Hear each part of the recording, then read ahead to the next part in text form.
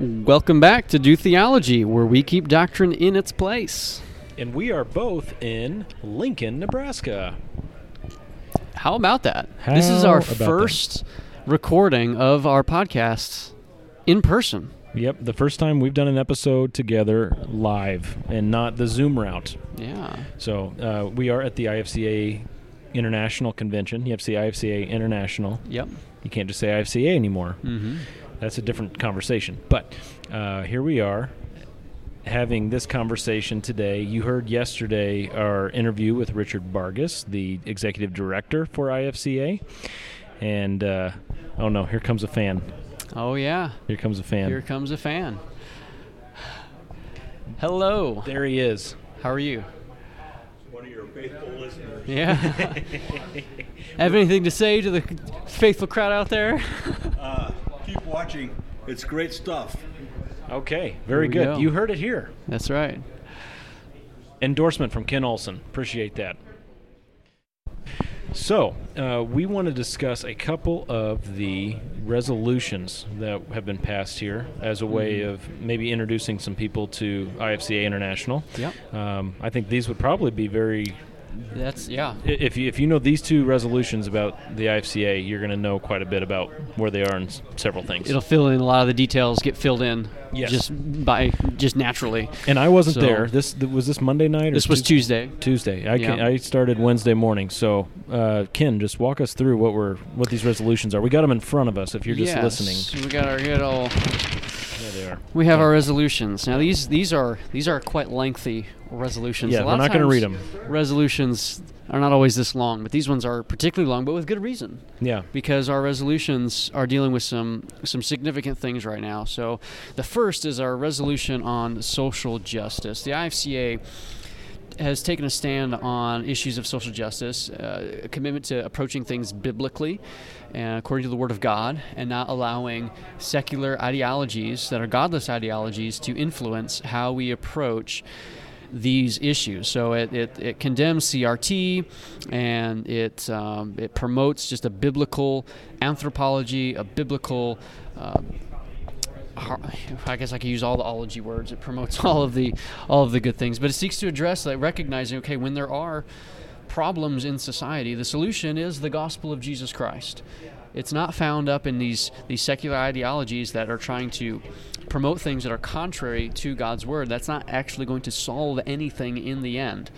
Our hope is in the gospel of Christ. Yeah, and maybe it'd be helpful to read the last paragraph here where it says, "Be it finally resolved that the members of IFCA International believe the church's mission and focus is given to us by our Lord to make disciples of all nations, teaching them to observe the Lord's commandments. Therefore, we believe the church must call people to salvation, equip the saints for the work of the ministry, and rightly divide the word of truth, all to the glory of God." Yeah. And that's obviously, that should be the focus of the church. Yes. And as we consider social justice, the social justice movement, critical race theory, and the like, it clouds the mission of the church. Yes, and we'll make these resolutions available for people that want to read them. We'll figure out how to do that. I'm sure they're going to be posted on the IFCA website at some point. I don't know how quickly, but they will be posted there, and so we'll either get a link there, or maybe if we need to, we'll even just put it in a Word doc and link it in or not a Word doc, but a Google doc, and link it in the episode description. So if you want to read it and you want to know what it has to say, you can do that. And this is actually pretty remarkable how this was passed. We're obviously living in a day and age right now when these things are really prevalent in our culture, and the church is trying to wrestle through how we deal with these issues. And we see this going on in various denominations. Obviously, the SBC has gotten a lot of press the last few years over how it has chosen to handle these things and the controversies surrounding that. The same time that this convention is going on, we have the PCA. They're having their General Assembly, and they're dealing with some of these issues. And the IFCA has decided to take a pretty strong stand on it, but I believe it's a good stand, a very biblical and balanced approach to where it's not brushing over where there are real problems in society. It's not ignoring those, but it's seeking to direct the solution back to the gospel of Christ and handle things biblically. Yeah, I mean, basically, I mean, just to be straightforward, for those who are in the Southern Baptist Convention who are not happy with the way the convention's going, who are frustrated with the amount of people who are standing in the way of passing a resolution on social justice like this, right? The IFCA is doing what the Southern Baptist Convention can't do, right? In passing a resolution like this, unanimously. That is just. This was a unanimous passing. That just straightforward says what's going on and calling it out and saying that it's wrong. I'm looking over this document here, and I admit I haven't read this word for word because like I said, I wasn't here when this was brought up and passed. Yep, got in late. I'm a new member of the IFCA, so rookie mistake. But the second paragraph here, the second whereas, says, whereas there is an imminent danger of the theologically conservative church losing its message and mission due to debates over issues such as critical race theory, intersectionality, wokeness, and secular philosophies, we affirm that the means by which the church is called to engage with and transform the culture is solely as a byproduct of preaching the gospel of Jesus Christ. Yeah. Southern Baptists can't get that passed. Yeah. I mean, I'm not saying that to diss Southern Baptists. I'm sure a lot of people who listen are Southern Baptists, and that's great, but they can't get it passed. Yeah. I mean, that's just a fact. And so to have an association of independent churches that hold to the fundamentals of the faith, men who come together, pastors who come together who can say, look, yeah, this is bogus, and we can unanimously pass this resolution, I think speaks volumes of the benefits that you can find in the IFCA. Yes. Amen. Now, like you mentioned, you got SBC, PCA, GARB is GARB, also meeting. Well, what is GARB for people who don't know what GARB is? General Association of Regular Baptists. They're like the IFCA, except they don't practice biblical eldership. Yeah. So, shots fired. So we would have a lot in common with the conservative branches of each of those denominations/associations, recognizing especially the PCA right now has a significant number of non-conservatives, correct, whatever you want to call them, progressives, but they still have a number of conservatives, and, absolutely, and we have a lot in common there. But now when it comes to this other resolution that's before us, the IFCA really starts to stand on its own a little bit. Maybe there's a lot more overlap than what I'm giving credit for with, definitely not with the PCA. Maybe, there's going to be some with the SBC, quite a bit with GARB. Yeah, the GARB, I think, could sign on to this. But this is the resolution on dispensational pre-tribulationalism. Yeah. Now, that's a mouthful. Dispensational pre-tribulationalism. Just tell us what's going on here, Ken. Okay, so first, historically, IFCA International has always been an association of individuals and churches and mission organizations, etc., who affirm a dispensational framework and understanding of Scripture. Because of the hermeneutic. I was about to say that. Okay. Because of the hermeneutic. It's driven by a commitment to a consistent application of the grammatical, historical, contextual hermeneutic throughout all passages of Scripture, including prophecy. That is the distinctive of IFCA International and always has been. God willing, always will be. I think the IFCA will probably cease to be before that stops being a distinctive of IFCA International. And right now we're in a place in church history in America where we're seeing a rise and a resurgence of amillennial and postmillennial approaches to eschatology, and so here at the convention this year, IFCA International has decided to once again plant our flag and say this is where we stand on these things. They didn't really need to, though, right? Within the IFCA, there's not been a rise in amillennialism or no, because postmillennialism. You can't be in the IFCA. And this is a distinctive of the IFCA. It's a part of our doctrinal statement that we hold to a consistent application of the grammatical, historical, contextual hermeneutic that leads towards a dispensational framework. Now, there's different varieties of dispensationalists within IFCA, but it is still dispensational. And if you're listening to this and you're like, oh my goodness, these dispensationalists, well, you need to think about this a little bit more. Well, so if you're thinking that way, or if you're thinking, I'm getting kind of lost. Sure. I can't remember what pre-tribulationalism is or whatever. We actually are going to have a series coming up in the relatively near future about hermeneutics and defining and defending our hermeneutic. So just hang in there for that and hear us out all the way through, and then you can decide what you want to do with it. But when it comes to this particular resolution, and of course the theme this year of the convention is biblical eschatology. And yes. I'm assuming this resolution and the theme are related. Yeah, Dr. Vargas talked about it in our interview yesterday, and he talked about his message a little bit, and he gave us 7 reasons why it's critical to be studying biblical and teaching biblical eschatology. Yeah. They're just going through again and proclaiming, yet again, with another resolution on this, 'cause I'm sure it's not the first, that they are dispensational pre-tribulationists. I'll read a couple of lines from this resolution.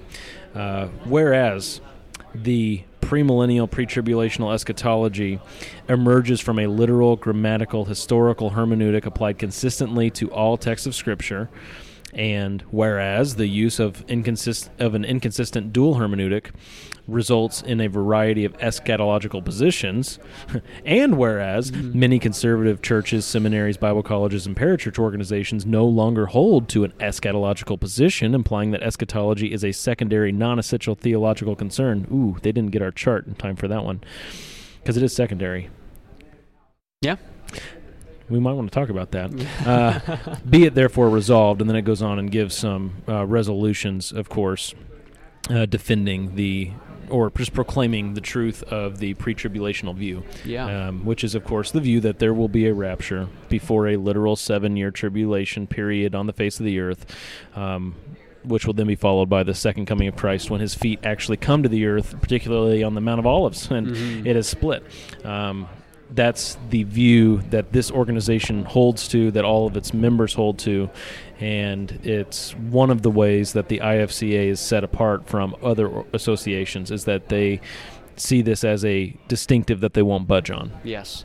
And there's been a lot of press about some of these issues. Like, John MacArthur famously made that comment a few weeks back about how we don't win down here, and kind of made some remarks about post-millennialism that a lot of post-millennials didn't feel like he accurately represented them, and so that caused quite a bit of stir in theological communities as they're just discussing those things. And it's just kind of an interesting moment right now where we're at, where there's kind of a renewed interest and debate over these issues. Some people are changing their position. We know some individuals that have recently changed their position on eschatology.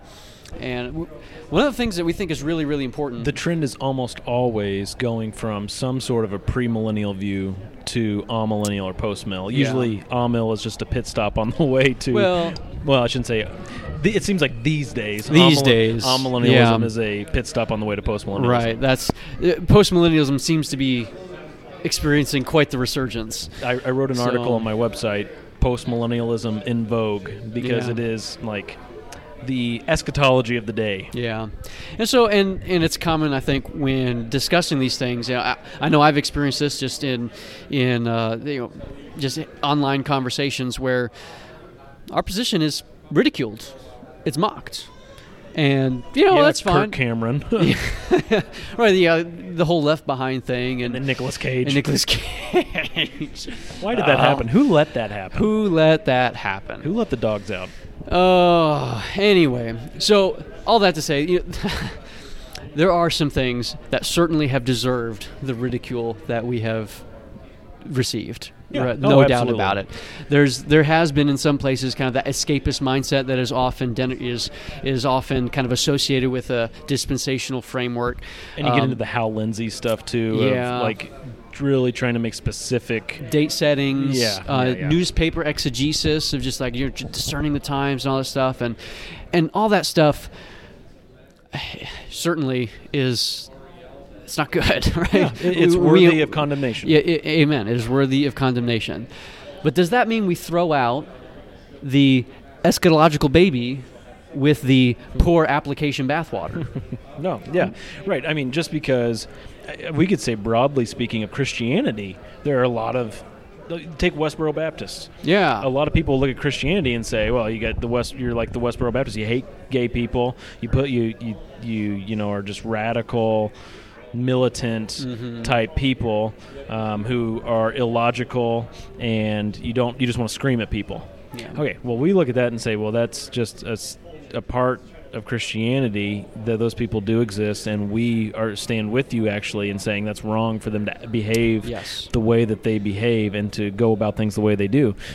So when people... I'm not even sure if we even call that real Christianity, depending... I would put it under the umbrella of Christendom, which would include anything from Roman Catholicism all the way to... Yeah, that's fair enough. But anything that just claims the name of Christianity. There are, but we would probably say that there's things that would violate the primary column within that. This is from the world's perspective. Gotcha. Right. From the world's perspective. We're tracking. So yeah, I mean, we would say to those people, well, don't condemn all of Christianity because of those people. And so we're just saying the same thing to people with other views of the end times. Well, don't. I mean, we could pick crazy people, certainly in the post-millennial camp. Mm-hmm. Not that hard. Right. We could pick some crazy people and say, see, all post-millennials are just like this person. Yep. But that's not a fair way of arguing. It's not a fair way of characterizing an actual well-studied, plenty of scholarly works out there on the subject. Don't do that. Yeah. Ad hominem attacks does not make for good theology discussion. Right. So if you want to have a conversation about it, we can do that, and we would like to demonstrate the case exegetically, not based off of pejoratives and misapplications that have happened. Like, we're not denying those things have happened. They have. But we don't want to throw the baby out with the bathwater on these things. So... yeah, so that was the other resolution that was passed. You want to read more about it? Well, let's just hover for a minute because this is the theme of our podcast. Sure. This aspect of the resolution where it says, well, it calls out there are many churches, seminaries, Bible colleges, and parachurch organizations that have given up a position on the end times, implying that eschatology is a secondary, non-essential theological concern. Is how it's phrased in there. And obviously by them wording it that way, it's like, okay, well, it isn't. It is a primary, essential concern. Right. Now, we are the authors of a chart that put eschatology in the secondary column. dotheology.com/chart. That's right. So now, how can we reconcile these things, Ken? If we're part of an organization that's basically saying this is primary, yet we have a chart that's saying it's secondary, what's happening here? Let's talk through this a little bit. So on one aspect, we would agree with this non-essential thing, right? We would agree with saying that it's not non-essential. Yeah, we don't think any doctrine is non-essential. Right. We think it's all essential. Yes, that's right. It's just the varying levels of importance. Yes. And Scripture places a different weight on it. Now, we would say that eschatology is primary when referencing the second coming of Christ. Yeah, the return of Christ. And I'm sure that these churches, seminaries, Bible colleges, and parachurch organizations that are being called out here would agree. Yes. Because it says these even conservative organizations have punted on a position on eschatology. And I see that all the time. Like, when I want to check out a church, one of the first things I do on their website is I actually go to their staff page. I want to see where the guy went to school. Yeah. That's my first thing. And then the second thing is the statement of faith, because sometimes it's like, okay, you might have a good statement of faith, but if your guy went to a liberal college, he's redefining all these good terms, Right. And so, anyway, when I go to their statement of faith, I'm seeing more and more churches that we just believe that there'll be an imminent return, second coming, kind of like just falling back on the bare minimum of what is required for you to call yourself a biblical Christian. Right. Just punting on a lot of the other particulars. And I think that's what this resolution is actually seeking to condemn, is just that general vague pan-millennialism. Well, Jesus is coming back and everything else will work out. So it'll all pan out in the end. Now, I think it would be fair for us to say that the hermeneutic, which is talked about a lot in here, the hermeneutic is very important. Yes. And critical. Yeah. I mean, without the hermeneutic, you don't have different eschatology views. Without different hermeneutics, you don't end up with different eschatological views. And that's what we say on our chart. What's the difference between something that's primary and something that's secondary? Well, secondary doctrines are a result of your hermeneutic. Right. Primary doctrines transcend hermeneutics. They are so clear that no matter what interpretive grid you're bringing to the Scriptures, as long as it's a legitimate interpretive grid, you're going to walk away with these doctrines because God has made them absolutely clear. They define Christianity. Right. So, knowing that that's our framework, what do we do with a statement such as this? Maybe you could give a little bit of history, IFCA history. IFCA history. Because I'm sure that plays into it a little bit. The culture of the IFCA, the types of people, the types of schools that have been involved, and the types of battles that have been fought leading up to today. A little bit of an overview for people who just have no idea what the IFCA is. Sure. So the IFCA was birthed out of the liberalizing movement that occurred back in the early 1900s, when there were many historically conservative institutions that were beginning to embrace theologically liberal positions, denying aspects of the faith such as miracles, denying the resurrection of Christ, saying that it's just a figurative resurrection, denying inerrancy, a whole bunch of theological issues that were problematic, and calling into question really the legitimacy of Scripture itself, the virgin birth of Christ, and calling into question these things. And as a reaction against that liberalizing trend in our historical institutions, places like Princeton Theological Seminary, that was one of the most influential seminaries in the world for over 100 years. And then when that shift began to go, the liberalizing shift happened, it was occurring everywhere in the United States, right? Like this was just happening everywhere.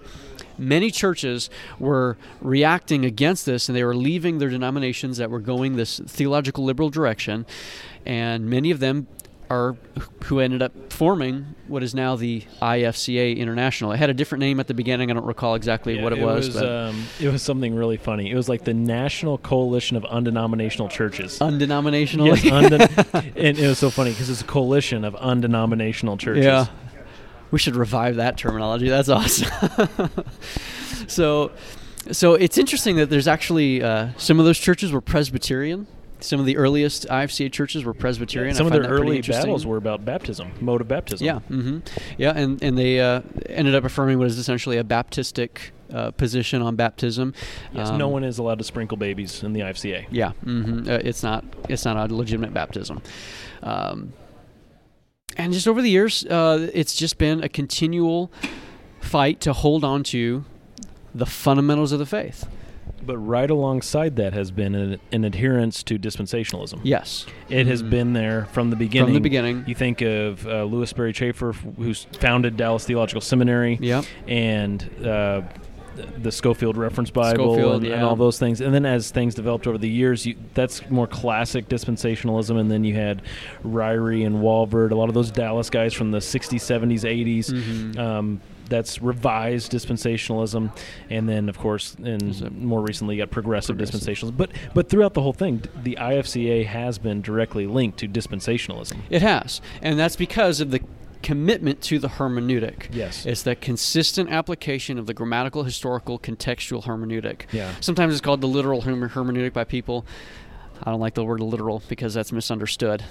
So I'm stressing the consistent application of the grammatical, historical, contextual hermeneutic, because we believe that leads to that dispensational framework. When we take the text and we look at it and see, okay, what does it say in its context? This is the conclusion that we're going to draw from that, because it's really a commitment to sola scriptura in a lot of ways. Yeah. And I would say a consistent commitment to that leads to this eschatological framework. Yeah, I mean, inductive Bible study is how you hold to Scripture alone being the authority, because, of course, deductive reasoning says, okay, here's my thesis, now let me find evidence for it. Right. And so people can approach Scripture, here's my theological framework, now let me find verses to back that up. And we know all kinds of people who do that.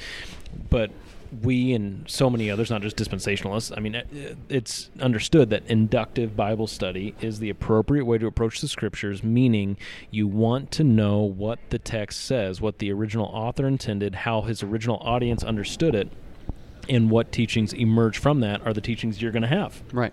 You're going to let the chips fall where they may, so to speak, from your perspective, as God is teaching you directly through Scripture. And we're going to get into that more in our hermeneutic series. But this resolution says, look, if you're going to be consistent, oh, that guy's kind of loud. If you're going to be consistent with this hermeneutic, a literal, grammatical, historical hermeneutic, you're going to come away with a pre-tribulational view of the end times, which leads into them saying in this resolution, okay, let's not imply that eschatology then is a secondary, non-essential theological concern. Right. And I think a lot of people mean a lot of different things when they say secondary. Yes. We have a chart. We have a paradigm by how we strictly define primary and secondary. That's what I was about to say, a carefully, intentionally defined chart that explains those things. And I think essentially what this resolution is saying, is, look, eschatology isn't something we should approach flippantly and just push it off and say it's not as important as soteriology, it's not as important as ecclesiology. And that is always a temptation. Because the implication to something being secondary is, well, it doesn't really matter. Yes. And we would affirm it does. We would call it secondary, but we would say it absolutely matters. Yes. In fact, in our chart, we have it under a heading that says worldview shaping. Yes. Like, right. It matters.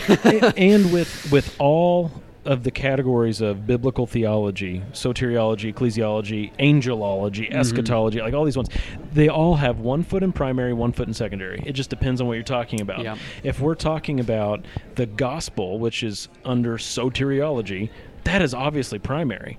Now, when you get into atonement issues, was it limited or unlimited? The atonement, that's a secondary conversation. Yeah. When you get into some of the lordship and free grace stuff, now there are extremes on both ends that get into primary, but there's extremes of all these things that get into primary. Right. But for the most part, it's a secondary conversation. Right. And so with eschatology, it does have its feet in both camps. Yeah. And so we can say, yes, eschatology is of primary importance in some things, and in other things, it's more of a secondary conversation. Not that it doesn't matter, not that it doesn't shape your worldview, not that it doesn't give you a paradigm. It does all those things. Yes. But we recognize that saying, okay, here are the events that are leading up to the second coming, that is not as important as the fact that there is a second coming. Right. Scripture is clear that Jesus will return. However, it's not as clear about all the details leading up to that return, which is why we have just legitimate disagreements with our brothers in the faith on this issue, and that is okay. Yeah. It is okay. I mean, because nobody is saying with this statement, this resolution, nobody is saying that all those other eschatological positions, they're not really Christians, and they're actually on their way to hell. Yeah, that's a great point. Nobody is saying that. And that was clarified even, I think, on the stage when they were discussing this resolution. And they didn't adjust any wording, but that was made clear through that. We're not saying that we're the only Christians. Yes. Right? That's not what that the would point. make this a cult. That would make this a cult. But that's not the point. Yeah. But the point is, it is important, and it is an important enough distinctive that it's one of the points of distinctives of IFCA International. And we talked about this in our 6 mistakes people make in theological triage episode. Our 6th point was reducing eschatology to the lowest possible Man, you even remembered which point it was. That's impressive. Yeah, well, it was the last one, eschatology. Oh, okay. Yeah, there you go. It was the last things. Because it is future and because it is uncertain in the sense, like, the gospel is certain, the exact details of the end are uncertain from our perspective. Not from God's perspective, but from our perspective. Uncertain in terms of we can get to different conclusions based on our hermeneutic. It just hasn't happened yet. Yeah. From a human perspective, it just is... There's a certain sense in which it's uncertain, all the details. Now, there are certain things that are certain, like Jesus is going to return. And so, understanding all of that, we still say eschatology is extremely important, and it is a mistake to reduce it to just something that's just, whatever, it doesn't really matter. Yeah. You know? And that's essentially what this resolution's saying. Yes. So. Yep. That's kind of been the big happenings here. We've had a really great convention so far this week. In fact, this is the last night. We're recording this on the last night. You're going to have more interviews that are going to be releasing this week with some of the bigger names, I suppose, within the IFCA that we're excited to get that content out for you. We just ate a bunch of tacos. We did. They were delicious. And they accidentally gave us too much food. They gave me 2 of my meals. I don't know they how did that it happened. Twice, yeah. But anyway, so I ate a lot of food, and I feel terrible. Sorry. So I hope I can stay awake tonight. They've taken away the coffee, and I have a full belly full of tacos. So we'll be praying for you. Dr. Larry Pettigrew from Shepherd's Theological Seminary is going to be speaking on, do you know the topic? Something about the kingdom, perhaps. I'm not sure, 100% sure. Last night Probably was the millennial kingdom. Dr. Michael Vlock, who just left Master's Seminary on his way to Shepherd's Theological Seminary. Yep. And he spoke about how Jesus is the ultimate fulfillment of man in his man's commission to rule and reign on the earth. I've also heard Dr. Vlock talk about how Jesus is the ultimate Israelite. Have you heard his stuff on that? I have not. It's really good. It's actually a really good, again, we'll get into this in our hermeneutic series, but for people who say, oh, we don't have a Christocentric hermeneutic, and so here we are just dicing up the Bible, according to whatever Kirk Cameron says. The stuff that Dr. Vlock does is really good in showing that, look, just because we don't have a historical redemptive view of Scripture like the Reformed theology camp does, and because we don't have a Christocentric hermeneutic like they do, that doesn't mean that we minimize Jesus in any way. No. He is the ultimate fulfillment of man. He's the ultimate fulfillment of what a true Israelite was to be. He is the ultimate fulfillment of all things. We could argue that the grammatical, historical, contextual hermeneutic, that's the real Christocentric hermeneutic. It's more Christ-centered than a Christocentric hermeneutic. And we will be interviewing Dr. Vlock in that Shots series. fired. So yes, Dr. Vlock is... Yeah, we're excited about that. And we will be interviewing Daryl Bach also, a little teaser. Because here's the thing, when it comes to, for those of you that aren't where we are theologically, we don't have any problems with them not being where we are, as long as it's not a primary violation. Exactly right. That's what I'm referring to. Them these secondary things. But when it comes to considering other systems and other positions, you really want to be exposed to the best that camp has to offer. Academically, scholastically, exegetically, those who have thought through these issues very particularly, you want to hear the best of what that camp has to offer. And Dr. Michael Vlock is, I think, right now, the best contemporary voice on these issues. I would put Daryl Bach up there, too. I mean, between the two of them and having them both on our series on hermeneutics, and we haven't done these interviews yet, so we're really hoping these work out since we're making promises. If that falls through, that's right. Whoops, I'm sorry, guys. We're over here writing checks that we may not cash. But I mean, it will be, that will be a series that you'll be able to refer to, knowing that that's an accurate representation of dispensational hermeneutics. Yeah. So that'll be great. Yep. Anything else as we wrap up here on our last night at the convention? I don't think so. I think that's it. Yeah. Okay. We're excited to get the rest of these interviews out to you, and excited for what the future holds. We're going to do some theology. Until next time, do theology. That was a short do. Yeah. Come on, man. No, we're around people. You're too scared. You're too timid. Yeah. Sorry. See ya.